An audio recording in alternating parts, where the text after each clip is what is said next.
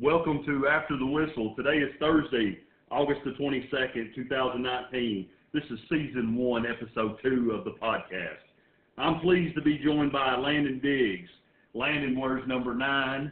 He's the starting middle linebacker and plays tight end on offense for the Kingston Yellow Jackets. Landon, welcome to the show.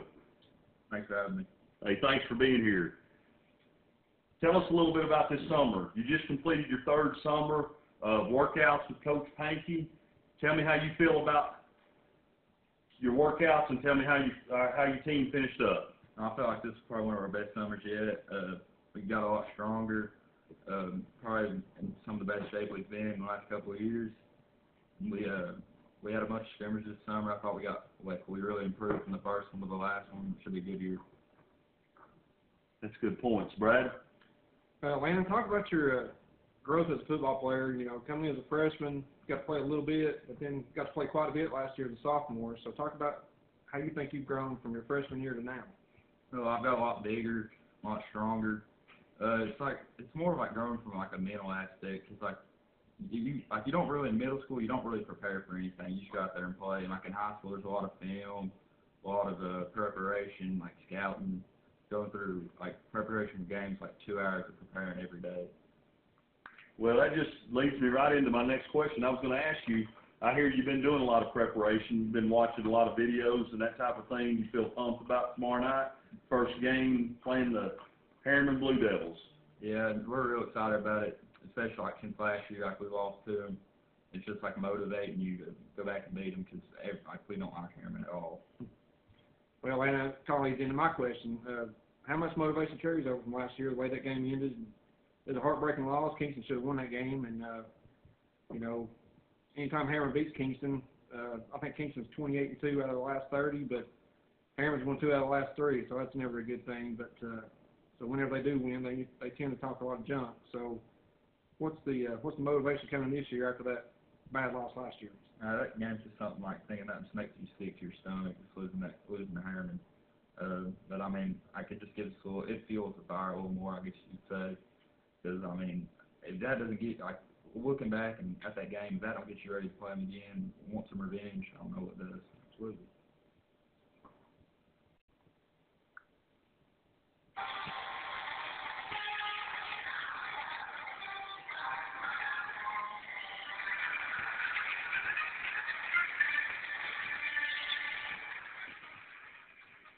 Welcome back to the show, After the Whistle. We're joined by Mr. Bradley Luttrell and Mr. Landon Diggs. And, guys, let's talk a little bit about the season. 2019 football season's here. The Harriman Blue Devils come to Kingston. Brad, your thoughts? Well, looking at the schedule, looks like it's pretty much the same schedule we had last year. And Landon, talk a little bit about the district game and the non-district games and how you think the season might go. I think the season's going to go good. Like, we got a lot of guys with experience on this team. Our backfield's really good. Our defense should be pretty strong this year, and our line's got a lot of experience too. Yeah, I know Coach Pankey talked in paper about the O-line, you know, kind of getting their lumps last year, but gaining a lot of good experience. What about particular teams? Of course, Alcoa is always a juggernaut. What, as far as district-wise, Austin East, what have they lost and got coming back, and how strong are they going to be? They're bringing back their best player, probably. Their quarterback, he's really good, but I'm not really sure what they've lost, really. I mean, they're probably going to be really good this year. They always are. As far as who else in there? Scott County, who else we got? Scott County, Northview, Pigeon Forge, Galbraith, GP. Yeah, GP, they're usually a solid team, so that'll probably be a good test, but I think Pigeon Forge and Northview and some of the other teams, I think we can handle them. What do you think? Well, I mean, every game in the districts, I mean, they're all pretty close. They're usually good games. Like every game last year was like right there. Like last couple of drives was like it's back and forth. But yeah, I think we're gonna have a really good year this year, and we got a good chance to be pretty special. All right, Landon. Let's talk a little bit about some players. One in particular that you guys lost last year due to an injury with Bradley Keithley. Big player on the team, was going to be a leader of this team. Tell me a little bit about how you guys overcome that loss. I mean, it's just the next man up mentality. You just gotta prepare. I mean, like we have people who can step in. Hunter's gonna be playing fullback and pressing quad too. I mean, they're just guys who can step in and help us out a lot this year. Very good, man. Now, if Coach Pankey listens, he's probably going to say, look here, boys, we got to think about Harriman. We can't be thinking about going down the road to all these other teams. So, man, take care of business tomorrow night. You're a big man right there in the middle of the field on defense. I'm counting on you to lay a little bit of wood tomorrow night. Definitely.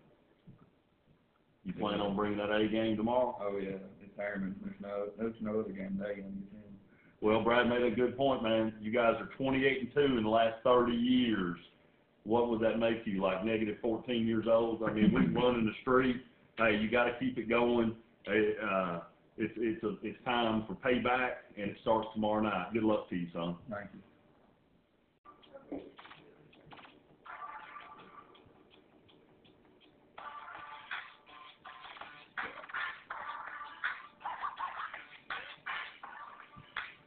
Welcome back to the show after the whistle. We're joined now by some Kingston student athletes who will be at the football game tomorrow night. They'll be rowdy in the student section. We've got Harper Neal, Brady Luttrell, James Curry, Will Medusky. All right, guys, squeeze on in here. And, hey, Harper, how fired up you guys going to be tomorrow night? You know, I think we're real fired up. You know, we bleed orange and blue. We're working all the time. We're in the gym all the time. But I think we're real fired up for the season. We're going to get loud tomorrow night. But I'm excited. I think we got some really good players, some really good talent. You better not have a voice come Saturday morning. All right. Brady Luttrell, your thoughts? Yeah, man, I'm fired up for tomorrow. Anytime we play Harriman in any sport, I want to be a part of it. And, you know, hopefully always come out with a win. Tomorrow's going to be a good night. I want everybody to come out, support. You know, the football team needs it. It's a big game for everybody, and they all want to win just as much as we want it. So I'm ready for tomorrow night. Awesome. All right, James Curry, tell us about Whiteout tomorrow night, and tell us about these shirts you bought for some of your buddies. Whiteout, it's a football tradition for every level. But we got a bunch of tank tops, white tank tops. A bunch of people in the student section going to be wearing it. We're excited. But gonna be crazy.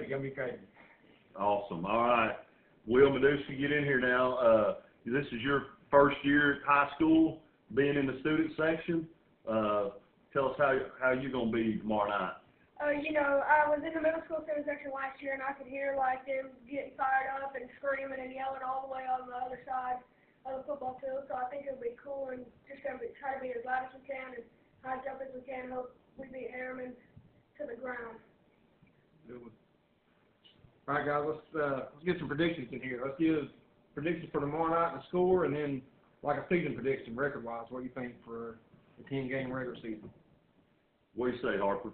I think Harriman Kingston's always hyped up. It always ends up being a pretty close game. But I think I got us winning 21-10, and I think 7-3.